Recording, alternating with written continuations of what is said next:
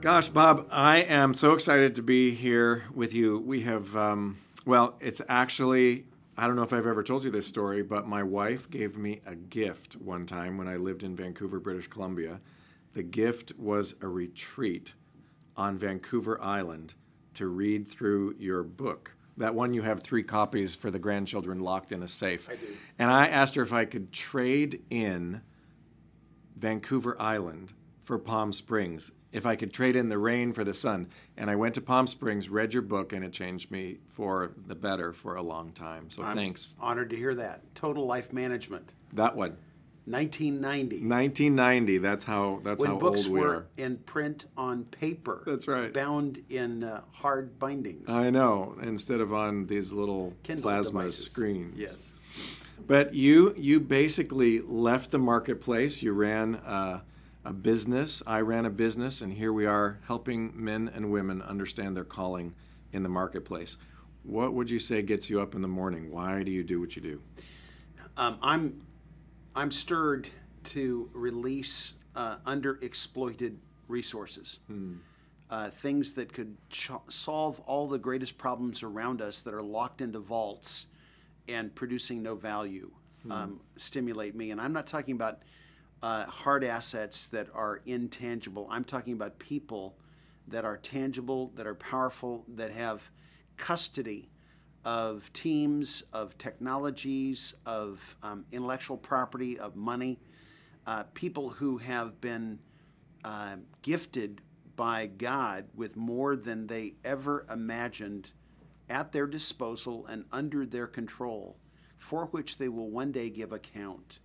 I want to help them get all of what they come to the table with every morning exposed, inventoried, and then leveraged to make an impact in a way that will still be talked about 1,000 years from now. Wow, that is such a hard thing for people, I think, to grasp. I have a little talk that I do called "What's in the Box of Your Life," and it kind of emerged actually one morning. You know how that goes. You're going to go do a talk, and it's all prepared, and then you're doing something, and you change everything. And I was in the garage. I had this one big Rubbermaid bin that contained everything in my father's life who had died a few years earlier. And I kind of thought, wait a minute, he went from a bassinet to a 1-bedroom dorm room to a 2-bedroom condo to a 5-bedroom house plus a lake house down to a 1-bedroom condo to the hospital, died, and now everything he owned is in one box and he's in heaven. And I kind of thought, what's in the box of my life? Wow. And so I'm, like you, really excited to help CEOs, business leaders, owners understand, well, if you don't use the company that God gave you for the kingdom, you are going to have to stand before God someday and say, well, I'm a smarter CEO, I'm a smarter leader, I read lots of books, and God's going to say, well, what did you do with it all? I just don't think God's going to ask what was my market share. That's right. That's right. And return on equity. I mean, I just don't think that the questions he's going to pose will be the same questions that are on the dashboard that most of us get up to in the morning. Yeah. We have to recognize those things as necessary, but not sufficient. Yeah. No one will be saying, can I sync my phone with my laptop one more time? Exactly. I think back to an event. My friend Jim and I had daughters that were at the same age, about 8 years old, and we wanted to take them on an overnight adventure, and we were going to climb Mount San Gorgonio in the San Bernardino Mountains. And we rigged our plans to carry the heavy stuff in our backpacks, Jim and I, and our daughters only had just meager clothing and toiletries for their overnight. And we set off from the parking area, and we're going up what should have been a very controlled hike of a couple of miles to get to the place where we were going to camp. And I looked at my daughter, and she was struggling under the weight of her pack. And I said, let me look in your backpack. And she became defensive and said, don't look, don't look. And I grabbed it and opened it up, and she fancied herself a rock collector. And she had taken these massive, I mean, they were like cantaloupe-sized rocks, and put them in her backpack. And all my effort to make the hike manageable for her had been thwarted by her effort to pick up a bunch of stones that had no value at all and which she did not need to carry. And she was questioning whether or not she could continue the adventure because the burden she was carrying was too great. I think back to that almost 35 years later and recognize that most people are hauling around things that are keeping them from making the journey and achieving the summit and proclaiming the victory in life that they're really after, because the rocks that they've allowed to infiltrate their backpack are keeping them from the mission. Wow. So if you had to think of the average leader, they either run their own business or they run a large business. What would you say are some of the rocks in their backpack that are keeping them from running the race? Well, sometimes we've allowed ourselves to be defined by the demand that we're in rather than defining the demand based on who we are, and reorienting our thinking toward making our career lives a perfect environment in which we can express the best of who we are and find the leverage of the power of our individual identity in that space. And that's not just theoretical, philosophical. It's about asking the question, what have I allowed the demands to change about my daily activities? Am I doing things that come with the turf, or am I doing things that grow out of my uniqueness? There's very little that is happening around us today that amplifies or clarifies our understanding of ourselves. Far more that's being imposed on us by outside voices that say, you have to do this, you have to do that. If you want this, you're going to have to perform this way. And we assume a false self. We begin to pose in the role that we're in rather than making the role become us. And it's funny, we see evidences that that's not necessary. When Zuckerberg shows up with a hoodie as a billionaire, well, there's a guy who says, I'm only going to be who I am. And if you expect different from someone who's going into IPO, you're not going to get it from me. Well, how come we're getting suited up to go live a life that doesn't fit who we really are if we're surrounded with even sort of popular cultural models that say, this is who I am, take it or leave it, and finding the accommodation that comes from people being genuine. Yeah, it kind of reminds me of a talk that Francis Chan does where he takes this rope that he reminds us could go on to eternity, but has this little piece of red tape on the one end of the rope, and he says we keep living for the red part of the rope. Why do you think people who lead companies get confused and they fail to see eternity? Well, I think managers live in the quarter, CEOs live in the fiscal year, leaders live with a horizon that aligns with their lifespan. And if you are a mortal without an immortal promise through your faith in Jesus Christ, you're going to live for your working lifetime, hope to get out intact, to do all the things you promised your spouse you would do with them before it was all over.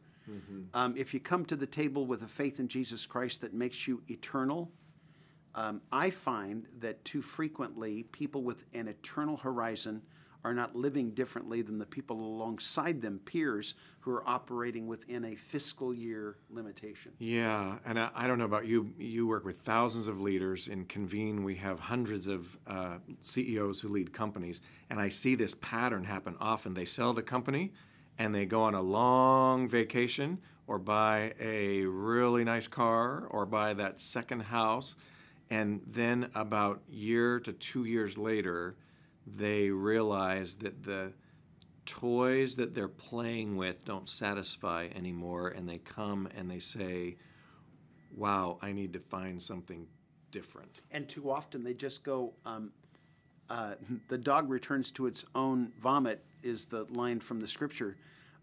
They go back and they buy a struggling business because they think that they're the solution for a struggling business, rather than really getting in touch with who they were in the first place. And it may have been to not even sell the business in the first place. It may have been to say, I'm going to enter a new season of life with a new agenda for life, but it will not be to become a consumed with my own excesses approach that seems to be the prize for winning the Powerball of selling my business, merging with a competitor, whatever the exit strategy might be. Yeah. Let's think about the timeline of the movement for a little while. Back in the 60s, 70s, some books began to come out that said you can be a Christian leader. Then maybe in the 80s, Your Work Matters to God. Then the book Halftime by Bob Buford. And now there's hundreds of books that say you can use your company as a vehicle. You can use your life for the kingdom if you're in business. How would you sort of define the state of the union, if you will? So the academic world is thinking a lot and writing a lot about the movement.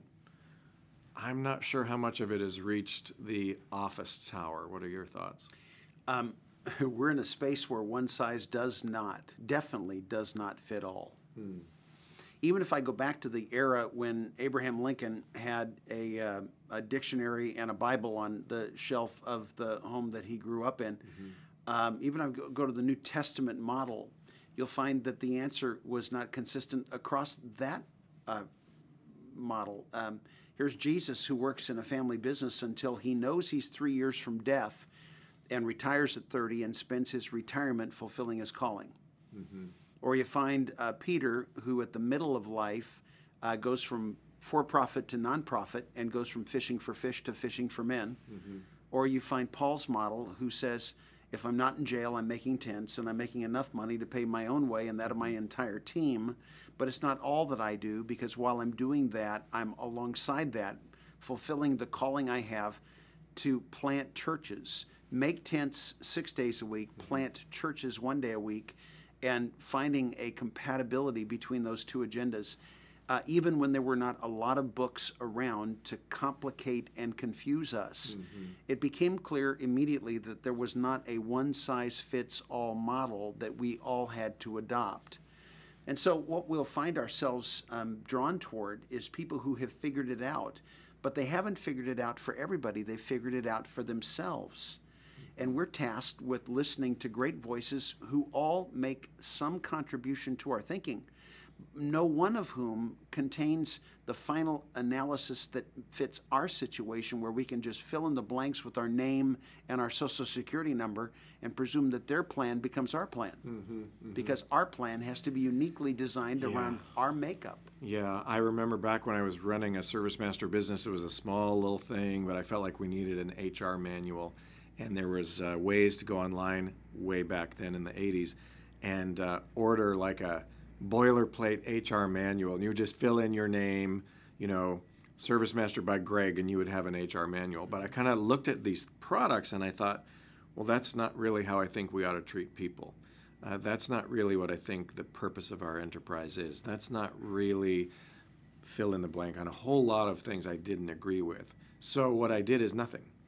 But really, wouldn't it be great if there was a tool that was available that would help me run my business on biblical principles that was a little more turnkey? I wasn't reading the Bible enough. I wasn't reading enough books. I wasn't doing a lot, but I wanted solutions. I remember back in the 80s going to a conference in Orlando that the Navigators put on, and heard a lot of great stuff that I then was able to go back and implement. But today, the resources are pretty vast. Paul gave us a clue in 2 Corinthians 5. He says, we're all destined for a performance review at the end of life, when the one who we're really working for is going to tell us how we did, what we did that was of no value long-term and what we did that was of high value long-term. And Paul says, based on that, I've got a fear of God that changes the way I operate. And then he makes this incredible statement. For this reason, I no longer look at the people in my world from an earthly point of view. Boy, the worldview question becomes foundational. And the truth is that I'm around so many great men and women who are in leadership, who are manifesting a mixed bag of worldview. They've got a worldview that has grown up from their culture and in their career, that is more traced back to the corporation that trained them, or the industry that they're in, or the sophistication that was required to get the letters after their name that qualifies them to do what they do for income stream during the week. They have a worldview that is necessary and pragmatic with regard to their professional lives. And then they get a dusting of worldview in their faith life, most typically on Sundays, but it doesn't necessarily suggest a compatibility. It's like trying to run a Microsoft application on a Macintosh operating system. They just don't collaborate well. And we end up with this confusion about how are we supposed to see life and the people in it. Because at the end of the day, it's the people that have eternal value. And so the people that I'm interacting with, my customers, my employees, my competitors, my vendors, all of those people who occupy the seats of my world Monday through Friday, and I was there for a decade and a half as my for-profit life set the stage for my future. I came to realize that if my worldview didn't inform and integrate in a constant way in the way I went about my business life, I couldn't separate myself from that to say, here's Bob, the Christian leader over here, and here's Bob, the marketplace leader over there. The two had to be compatible, or else somebody was going to show up in the wrong place and I would be busted. Because they would say, I know you differently in another context.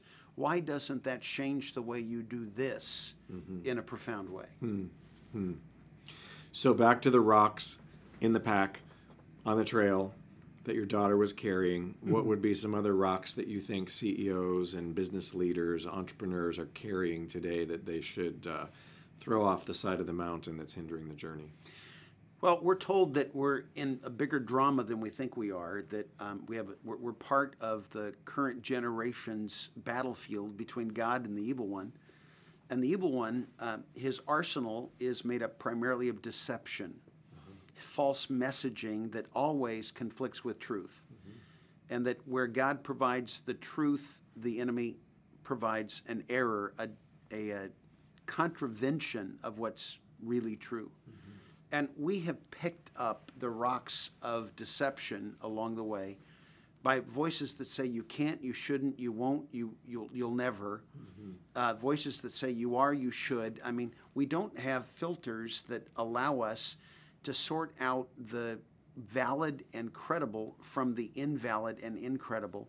And every time we do that, we've just added to the load of what we're carrying. Some of that is the deception about what we're here for. Some of it is found in an ignorance that says that some people are made for meaningful activity and others of us are involved in things that have no long-term meaning. So we'll just sort of segment that away from our exposure to our faith community and pretend that it doesn't exist. And we compartmentalize in a way that becomes a rock in our backpack. The rock in the backpack says that I can learn to be what I have to be rather than saying I'm going to find a context or create one in which I can just be myself. What I've watched happen in your life, Greg, and in my life is that our journey, and we've been interactive with one another for decades now. Neither of us is finished, but we're both in process of getting rid of things that have been imposed on us based on what is needed, and instead allowing us to expose who we are. And when you expose who you are, the crazy thing about work is it no longer feels like work. And if you have the power to reinvent your role around what's genuine and what's natural, it allows you to never have to feel like you are feigning your identity, that you are just the real you being and doing what intuitively, naturally flows from the core of your identity, and that's the place where you're creating the greatest value, invited back to do it again for a larger audience, raising the value of your contribution every time it's done, because each time you are yourself, the value of who you are goes up. And rather than the person who says, someday I'm going to sell, retire, win, merge, whatever their transition point to a life that escapes the demands, their fantasy is that they'll get to a place someday where they can dress the way they want to dress, say what they want to say, be who they want to be. What a tragedy that is not who they are today. And that the life that they're living today is a life that retirement or sale and escape would never be a desirable alternative, because there's no better day they could have than the one that's in front of them. Yeah, there's so many great stories that come out of the master's program of people who didn't retire to the golf course, retire to the lake house. they basically said, I want to make a difference, and they bought retreat centers, or you know the stories. Wrote So books many or stories. started new enterprises or created aspects of what they're already doing that allowed for a platform that didn't exist before to come to life for them. Yeah. God's got a great retirement program. He calls it Death. You get to move to a place better than a retirement community. Yeah. And it's phenomenal to anticipate that as a great transition. Well, tell us a little bit real quick about the master's program and what's happening. I remember when I was in, I think, the second class, quarterly for 3 years, 1 day per quarter. It's the only time you've ever been second class. I know, second class. And we talked about balance, we talked about margin, we talked about focus. But I remember every quarter that it was time to come. I was working at Christian Management Association and Biola University, and every quarter I said, oh my gosh, not today. There is no way. I can't do this. I would go, and it was an injection of spiritual truth that crystallized my day in a way that was kingdom focused. So tell us about what's going on these days. Tough to set aside a day where the conversation is going to be about eternal value, and it runs up against daily demand and delivers some tomorrow benefit along the way. But those days were great days. Yeah. For 20 years now, I've been spending great days like that with cohorts of leaders who are complementing what they have picked up from church or what they picked up from college and grad school with some assistance in terms of managing and leading with their lives. And what Convene does so well with regard to career, we do well with regard to calling.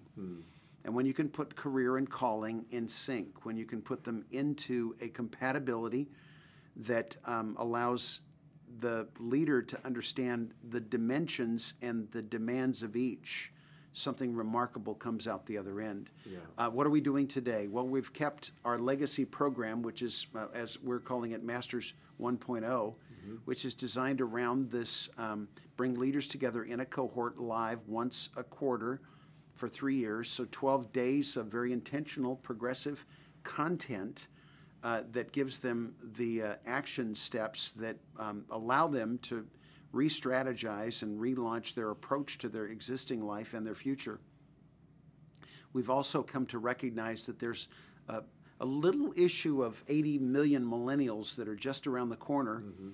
And we boomers and the busters are sort of the cork in the funnel, not allowing them to get in and to rise, because we're not planning to leave the stage anytime soon.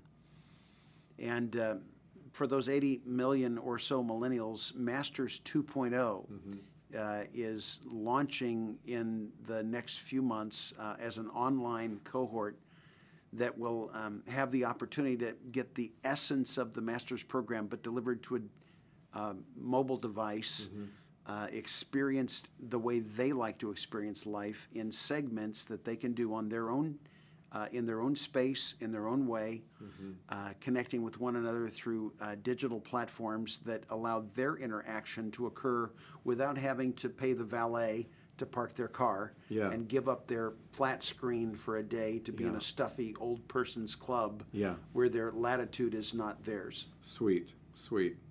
Well, it's been great talking to you. Thanks for the work you've done over the decades to help people understand calling. We're just getting started. Sweet. Thanks.